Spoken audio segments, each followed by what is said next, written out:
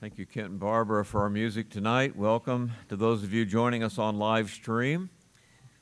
On this Sunday night, I'm to the fourth message that I've been doing in a series of 4 messages on salvation, security of our salvation, the assurance of our salvation, and tonight I want to talk about evangelism, and I want us to be in Matthew chapter 28, and the last 2 verses of that chapter, the last 2 verses of the book of Matthew, in what we call, of course, the Great Commission. Evangelism is an important subject. Evangelism means good news. It's made up of 2 words. Anytime we put an EU in front of a word, it means good, like a eulogy is good words about someone. And in our language, how it came to us, the Greek word that begins with EU to us begins with EV. It's just in a translation type of thing. But after the EV is the word angel. If you see that in the word evangel or evangelism, you have good angel. Well, you know that an angel in the Bible is also a messenger. So in essence, evangelism means the good message. Or as we often say, good news. So the message of salvation is good news, a good message that we give to people. As a matter of fact, when you see the word gospel in your New Testament, which, by the way, appears 104 times, gospel appears 104 times in the New Testament, it is always the word evangel. It's the word euangelion, good news. And so though we may say evangelize, we're actually saying the word gospel. And so this word appears all over our New Testament, and evangelism is what we do. So what is the gospel? You remember if someone asked you what is the gospel, where you would go to define it? Well, we go to 1 Corinthians 15, don't we? And in the first 4 verses of that great chapter, Paul tells us, here's the gospel that I received, and here's the gospel that I'm giving to you. 3 things. That Christ died for our sins, the death of Christ, that he was buried, and then that he rose again the 3rd day according to the Scriptures. Interesting that the gospel is the death, burial, and resurrection of Jesus Christ. Now, you could go to people with all kinds of messages. You could go with social messages, political messages. You could go with religious messages. But if you don't go with the death, the burial, and the resurrection of Jesus Christ, you're not giving the gospel. You're not giving the good news because it is the fact that he died for us, for your sins. He died in your place. The fact that then he was buried, he didn't stay in that grave because he was sinless, because he was the Son of God. He rose from that grave, and because of his resurrection, we have forgiveness of sins. So that is the only truth that can save. And when someone believes in Jesus Christ, he believes in that. He believes in the person, who he was, and he believes in what he did, that is his death, burial, and resurrection. We looked at that when we looked at what salvation is. So why do we evangelize? Why do we do it? And here at the end of Matthew 28, verses 19, really 18, 19, and 20, you have our instruction from the Lord himself. Let's read it together. 18. I'll read it to you. Jesus came and spake unto them, saying, All power is given unto me in heaven and earth. Go ye therefore, teach all nations, baptizing them in the name of the Father and of the Son and of the Holy Ghost, teaching them to observe all things whatsoever I have commanded you. Lo, I am with you always, even to the end of the world. Why do we evangelize? Well, number one is because Jesus told us to. Because that's what he's doing here. Here and in Acts 1:8, before he ascended back into heaven, he said, you'll be witnesses unto me in all parts of the world, right from Jerusalem to the uttermost part of the world.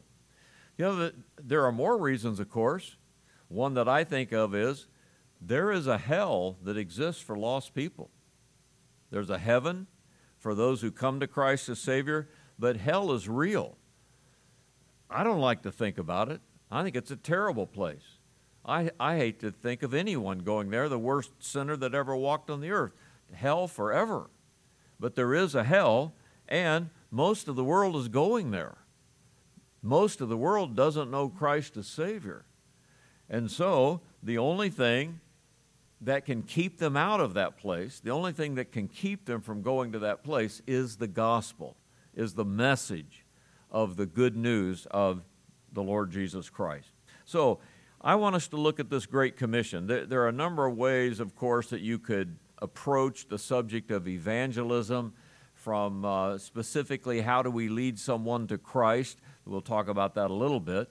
To missions is evangelism. To preaching in a pulpit is evangelism. Bible studies can be evangelism. There's lots of things. But let's go back to this instruction from the Lord about what we are supposed to be doing and what the church is supposed to be doing. And you'll see that my outline is very much from the text. So I'm taking the words from the text. And so the first is, go ye therefore. There are 3 words, and I want to talk about them. Go ye therefore. The first is the time involved. And here's an interesting thing, because it comes out in our translation as if that's the command, and then making disciples or to disciple is not. But actually, going is not the command. It's a participle, a plural participle, which you might say, now as you're going into all the world. That's what he's saying. And then the command will come after that. So the command isn't necessarily to go. However,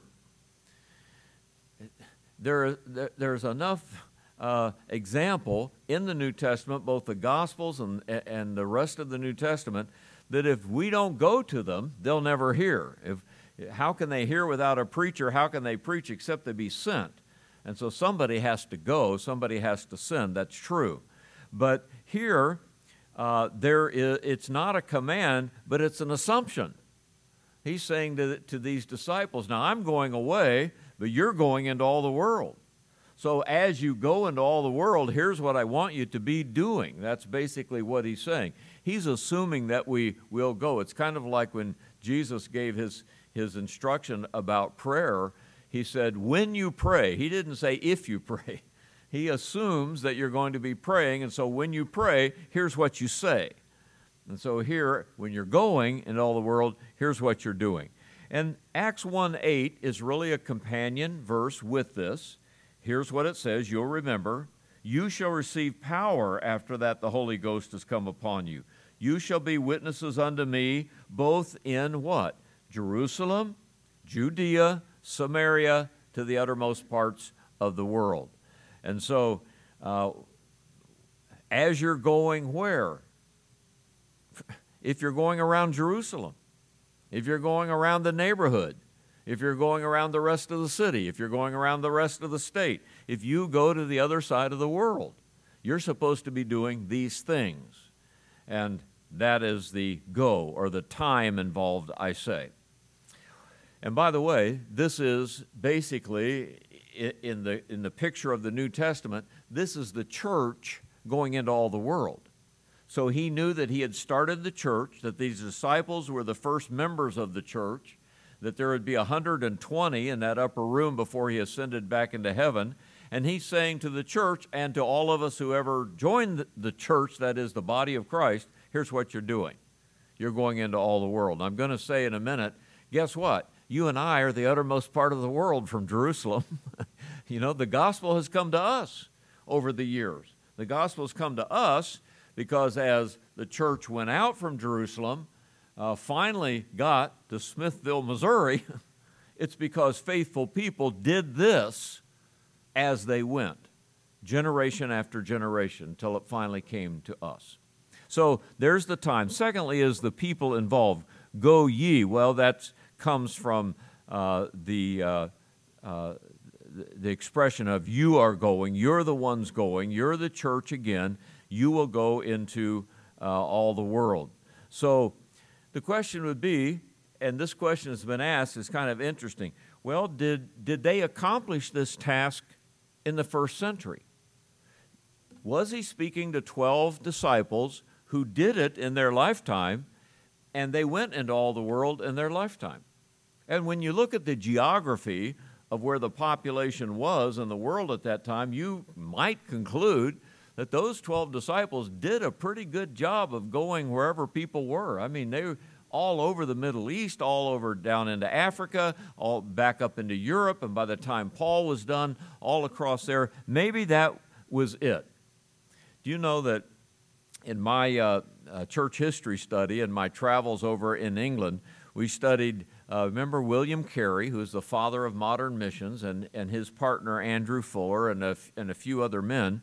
They lived in a time, and this was the 1700s, they lived in a time when that's what many church people in England believed, that the disciples of the first century finished the Great Commission, and that was for them and not for us.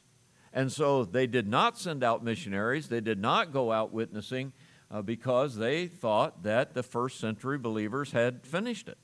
Well, William Carey, Andrew Fuller, and a number of men that were in there called fellowship began to be burdened about that. Is that really the truth?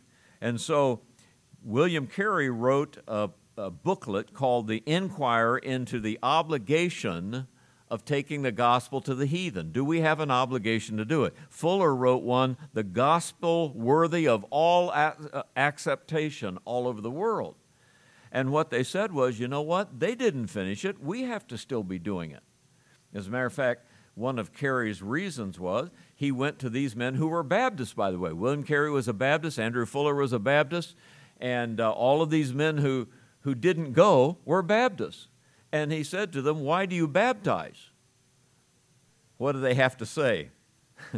Because it's right here that we're supposed to, right? Oh, so you're taking the second word, but you're not taking the first word.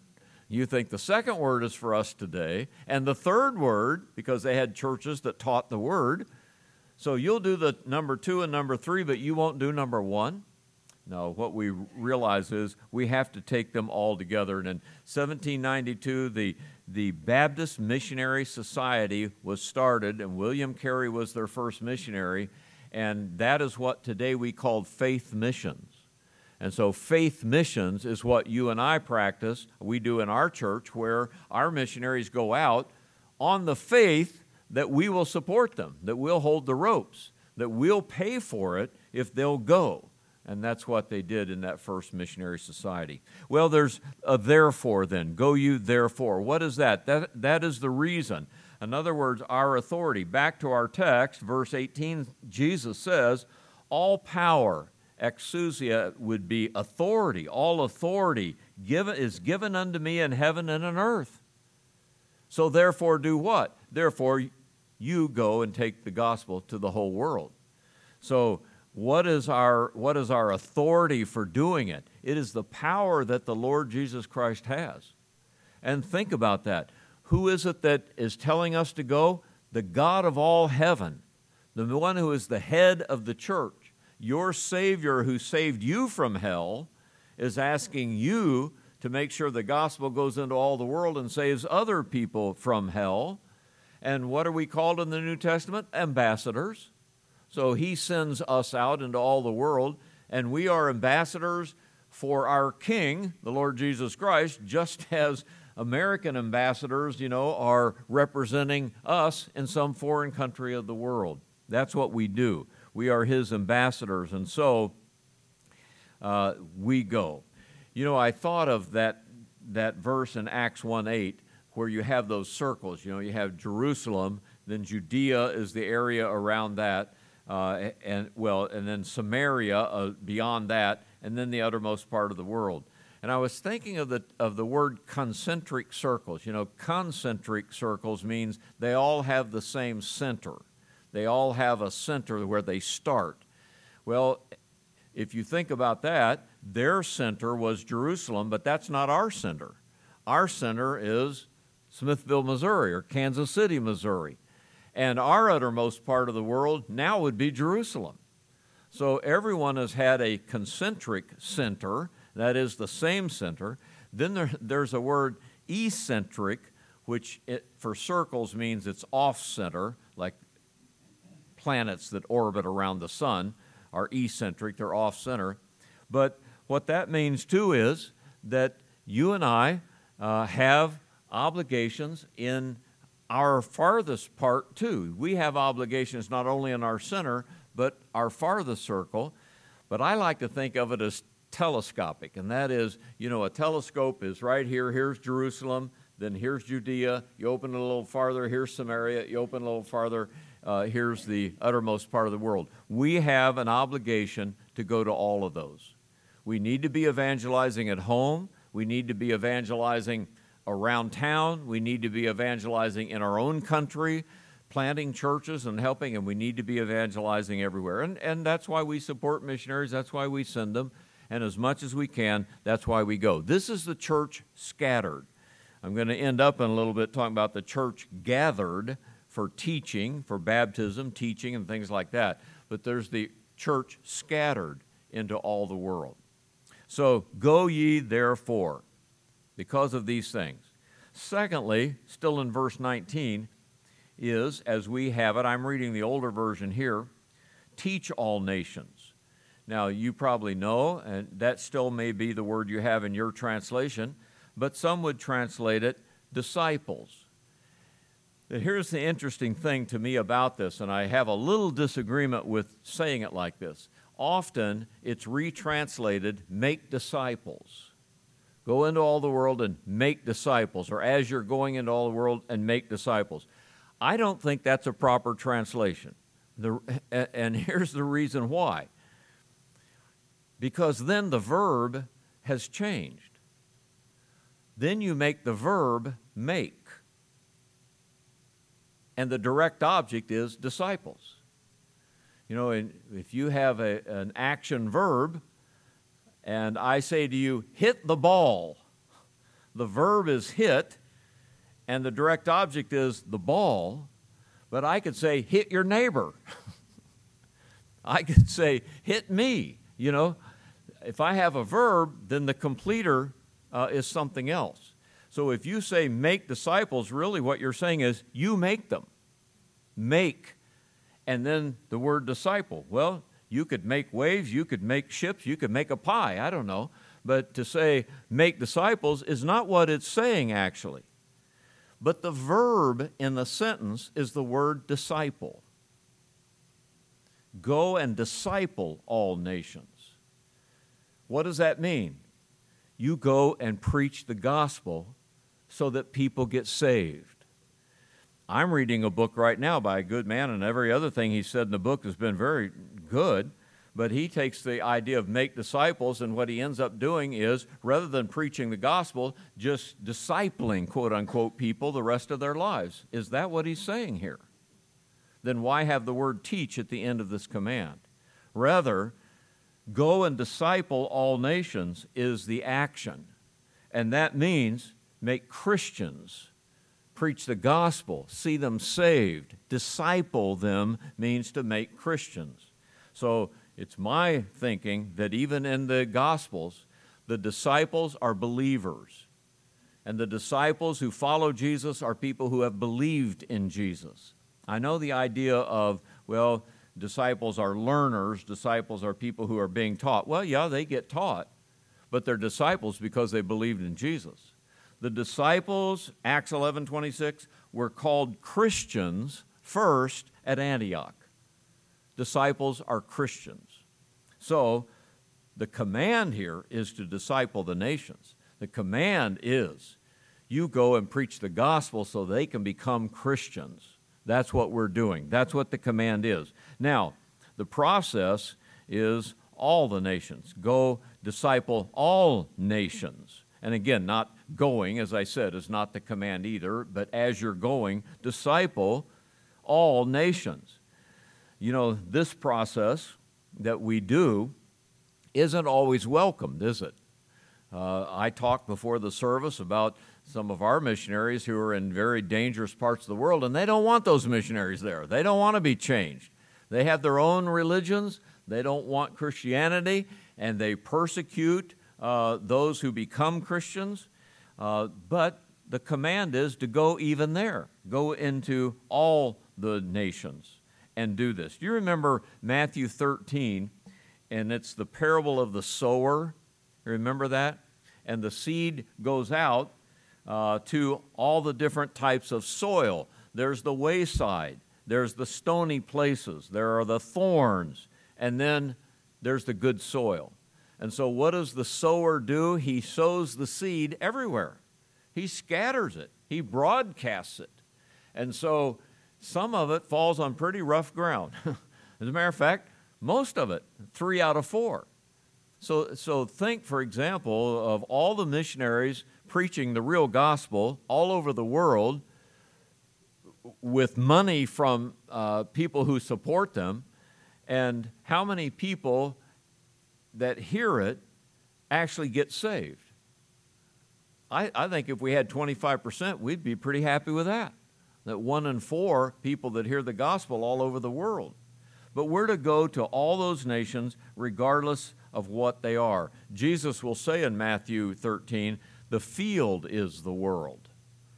The field where we sow is the whole world. We're to go there. So thirdly, disciple all nations.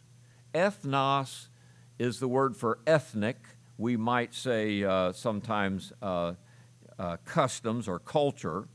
But here is the field then. And that, as Jesus said, the field is the world. Well, go into all the ethnic peoples that are out there, all the nations of the world.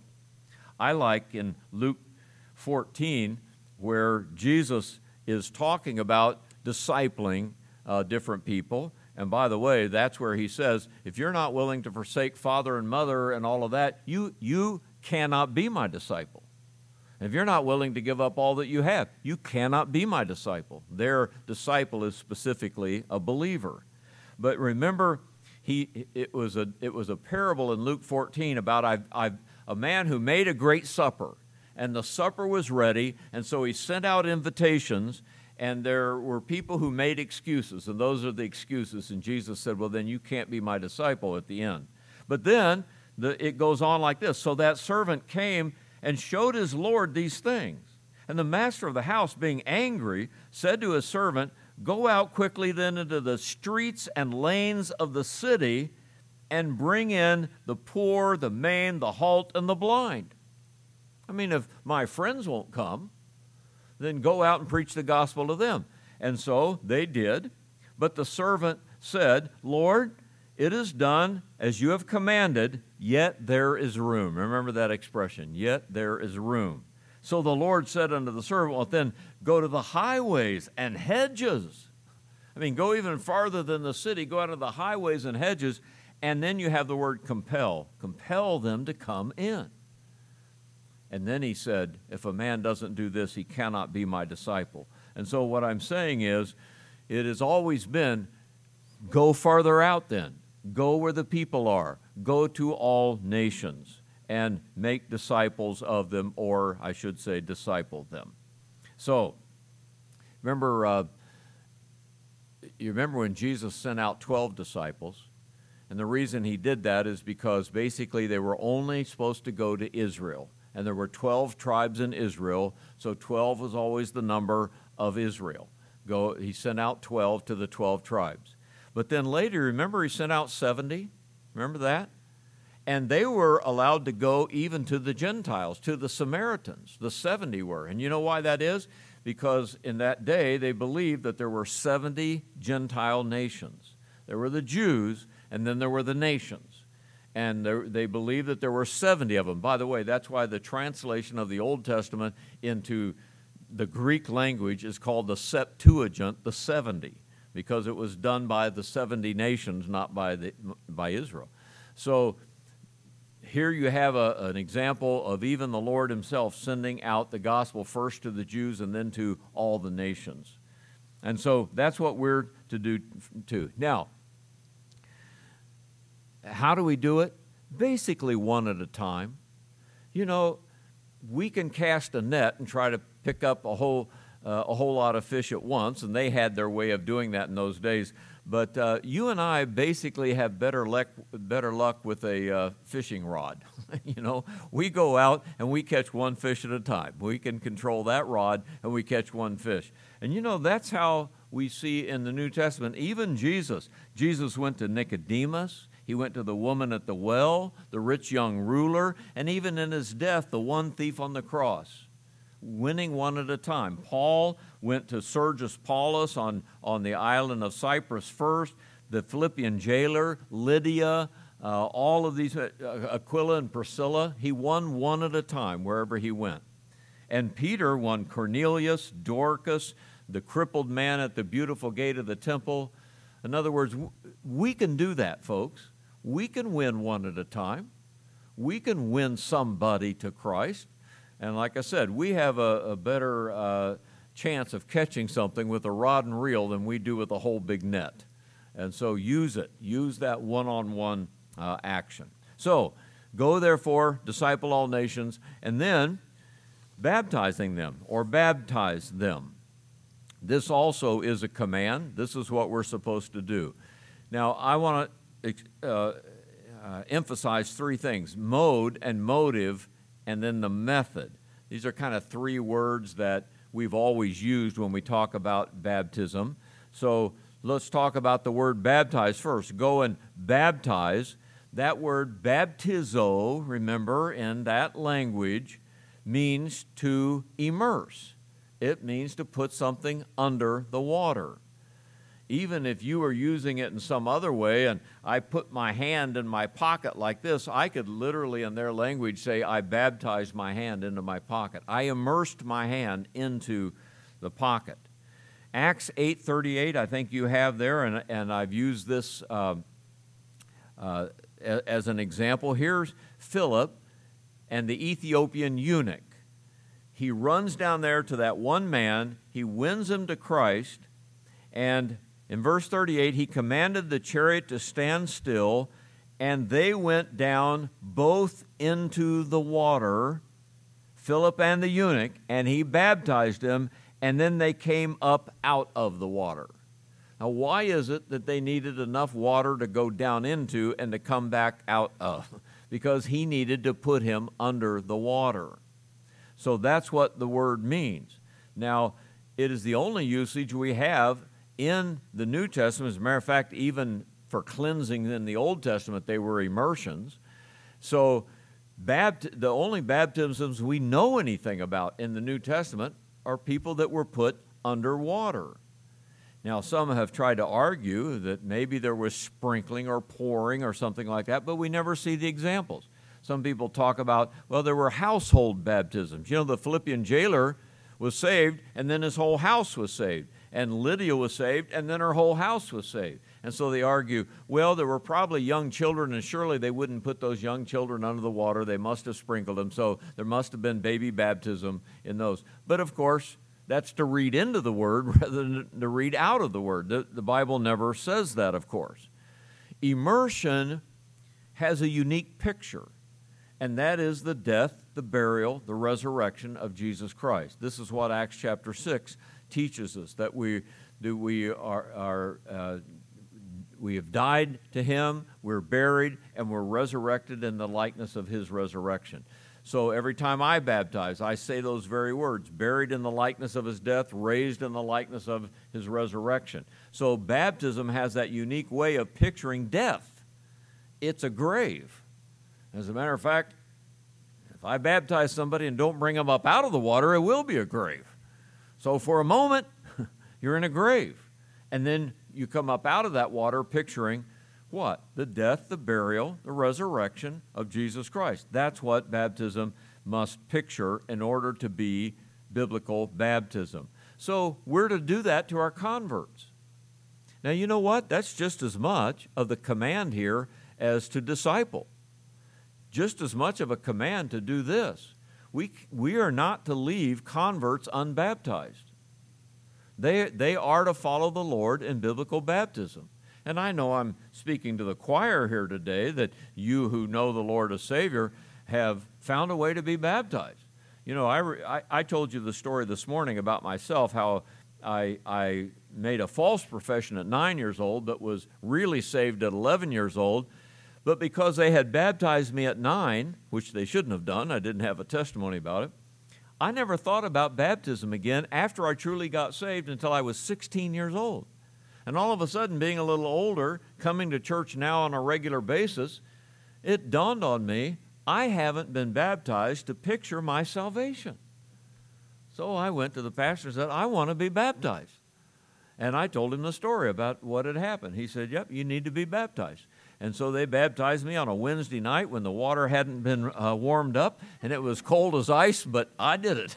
And he didn't hold me under there very long either. So, but baptism then comes after our salvation. Now, what is the motive? That leads into the motive, and that is baptize who? Baptize them. The Roman Church has taken this to mean baptize the nations. Go into all the world, preach the gospel to all the nations and baptize them. Is that what it means here? We're to baptize the nations? And so in their unique way of baptizing, which is to sprinkle babies, they have gone into all nations of the world, and as they sprinkle everyone who's ever been born, they make them part of their church, and they grow up Catholic.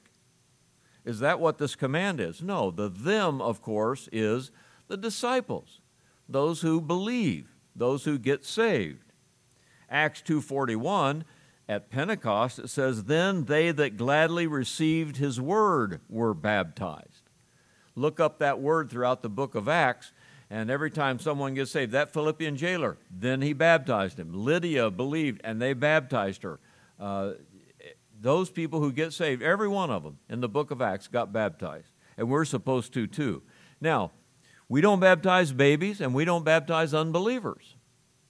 It's not right to take somebody who's never been saved because he says, hey, I'd like to do that. I'd like to get baptized. We wouldn't do that. You have to have a profession of faith in Jesus Christ and be saved in order to be baptized. And that is exactly why we don't baptize babies, because it's impossible for an infant, a baby, to have believed in Jesus. So even sprinkling, if it were a biblical mode, which it's not, of course, if it were, you're still baptizing someone who's not believed. And so different denominations have come up with different theories. Well, we're going to baptize them on the promise that the parents will lead them to Jesus and all kinds of things like that. No, baptism's a confession of faith. Interesting thing about us, and I like to brag on Baptists every chance I get, but we take our name from this. Our denominational name, if you will, was given to us by others. We are rebaptizers. Anabaptists were in the 1500s. You know why? Because the Catholics baptized babies and the Protestants baptized their babies. And you know what the Baptists did? They won those people to Jesus and they called it rebaptized. And the Baptists said, we didn't rebaptize anybody. They never were baptized, and we baptized our converts. And that carried on until they just did away with the Anna, A-N-A, and just called themselves Baptists. And uniquely then, our denominational name is unique among major denominations because we don't have a name that describes our polity, the way our church is organized. We have a name that describes our doctrine. We baptize adult converts. We baptize those who have been saved. And that's why they called us Baptists. That's okay. And Baptists have suffered for that from both the hands of the Roman Church and even at the hands of the Protestant Church and others for baptizing adults who had been sprinkled as babies. So that's who we are. That's our motive. Someone has to believe in order to be baptized. And then I say the method, and that is because we're told here to baptize them in the name of the Father and of the Son and of the Holy Ghost or Holy Spirit. We call it Trinitarian baptism. We do it in the name of each one. And why is that? Because that's the gospel also. It is Father, Son, and Holy Spirit all have had their part in it, but primarily it's because of what Jesus Christ did for us. And so the death, burial, and resurrection pictures the Son, not the Father, not the Spirit, but what the Son did for us. And so we find a couple times, by the way, that in the Gospels, that they were baptized in the name of Jesus. Acts 2:38. at Pentecost. They believed, and then they were baptized in the name of Jesus Christ. Or in chapter 8, verse 16, they were baptized in the name of the Lord Jesus. You know, there's a movement that came out of that called the Jesus-only movement. Kind of an interesting thing. It's out of the Pentecostal movement. It was called Oneness Pentecostalism, where they only baptized in the name of Jesus, but it led them finally to believe that Jesus was the only true God of the Trinity. And they went off into some really bad doctrine because of that. Well, why do you have that expression? Because, again, when we're baptizing, though it's in the name of the Father, Son, and Holy Spirit, in the name of the whole Godhead, God who loved us, Holy Spirit who convicted us, Jesus who died for us, we still picture what Jesus did, the death, burial, and resurrection of what Jesus did for us. And that's why sometimes in the name of the Lord Jesus is emphasized. Okay? So, it's not triune immersion is right. And that is for the Father, Son, and Holy Spirit. But trine means three. And there are those who dip somebody 3 times, once for the Father, once for the Son, once for the Holy Spirit. But again, that's the wrong picture. Our baptism really doesn't picture the Trinity. It's just under the authority of the Trinity. But it pictures what the Son did in his death, burial, and resurrection. And we do that once. And by the way, just like you can only be saved once, you can only be baptized once. Someone may have put you under the water twice, but only one of them was the actual baptism. You can only actually be baptized the one time, and you never have to do it again. We have 2 ordinances of the church, right? And the 2 ordinances are baptism, which you've done once in your life, at least once the right way. But then we have a second ordinance that pictures our whole sanctification, our whole Christian life, and that's the Lord's Supper, and we do it often. We do it every time it's offered. So those are the 2 pictures that we give in our Christian life. So I want to just say one more thing, and that's the teaching in verse 20. Teaching them. Now here we have the instruction. Here is, if you want to borrow that word discipling, here's when we teach, that is in that sense of discipleship. Didasko is the word for teach. It is that we are supposed to teach our converts then the Word of God. Our missionaries go out all over the world, and the first thing they do is preach the gospel and see people saved. They disciple the nations, and that's what they're supposed to do. And the next thing they do all over the world is baptize them. Same thing we do here. And then they spend the rest of their lives teaching those people. They start a church, so those people have a church to come to. They may be building buildings, which obviously they have to do. They begin Sunday schools for children and the rest to teach them.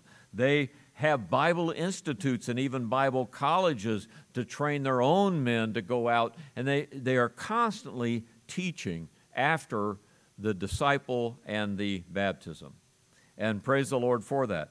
Now, we sometimes borrow the term Bible study, but it's a way of evangelism, because actually lost people can't study the Scripture. They don't understand it.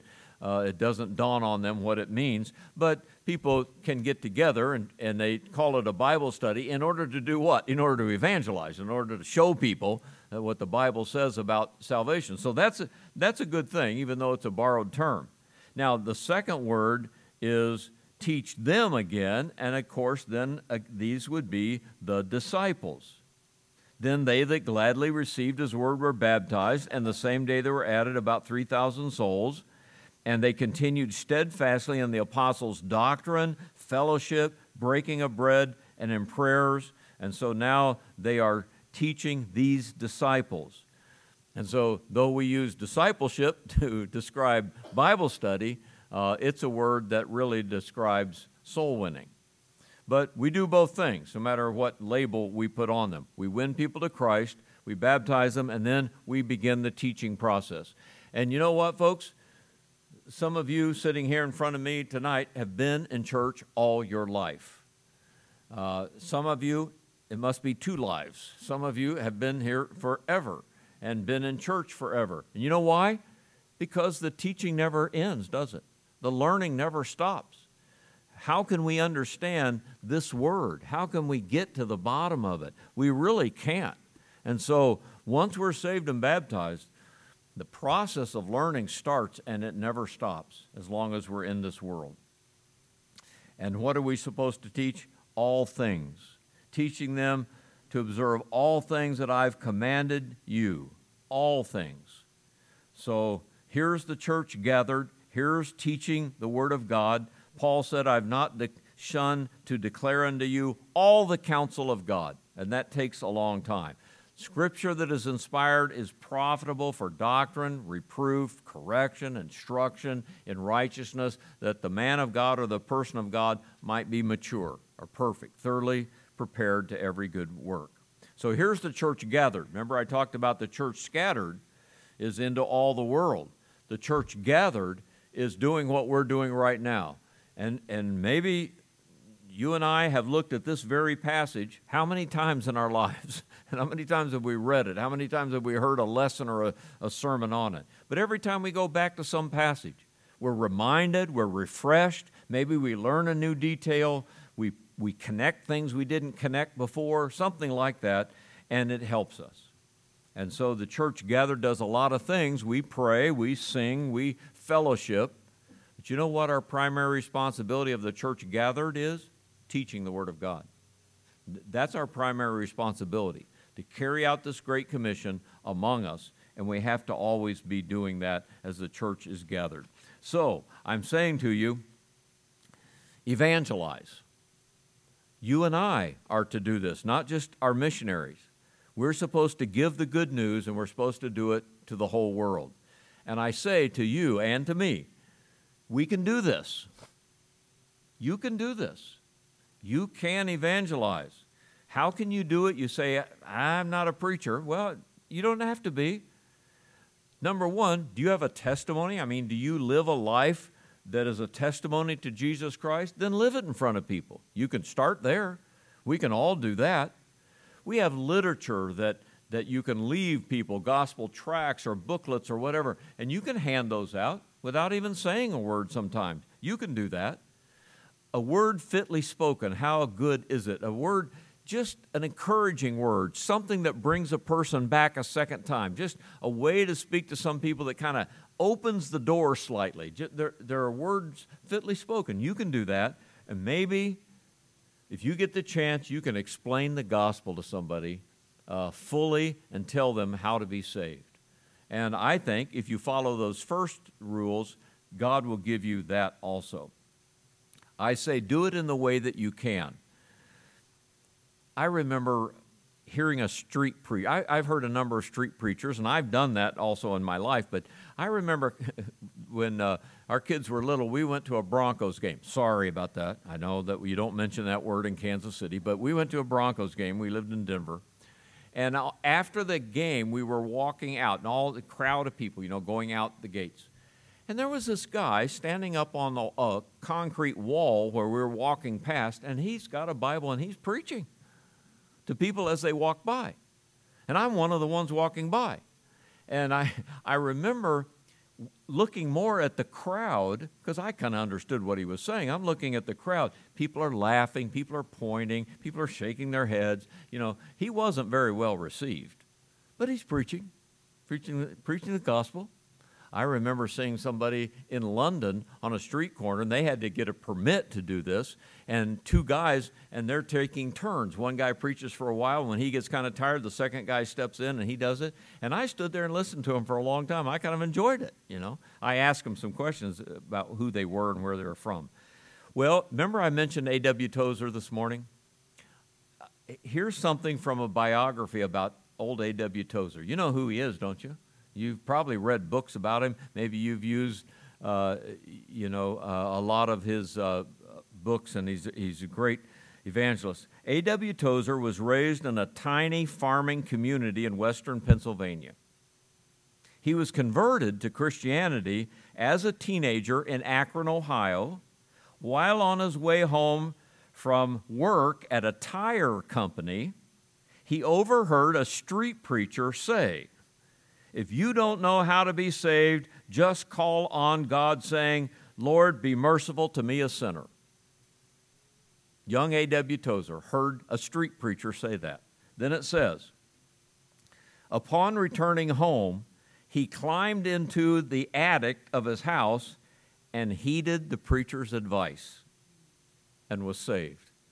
He went on to 44 years pastoring and preaching and writing the gospel.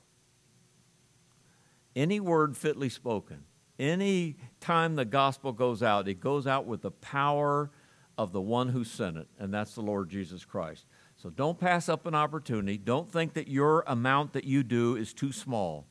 No telling what God will do with the little thing that you give. All right, stand with me if you will, as we've just thought about tonight, evangelism and why we do it. Let's ask the Lord to help us too as we try to do this very thing. Let's pray together. Father, thank you for the words in Scripture that encourage us to get out of our comfort zone, to go into all the world, to even go to our own Jerusalem.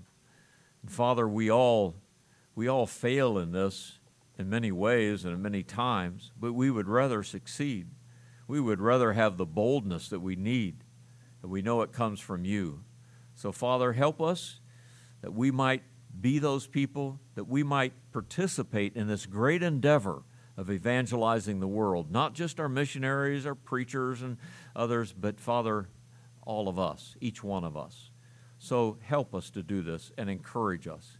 And we'll thank you and bless you always for what you do through us. In Jesus' name, amen. We're going to sing a song then that will encourage us about this. Kent, come ahead.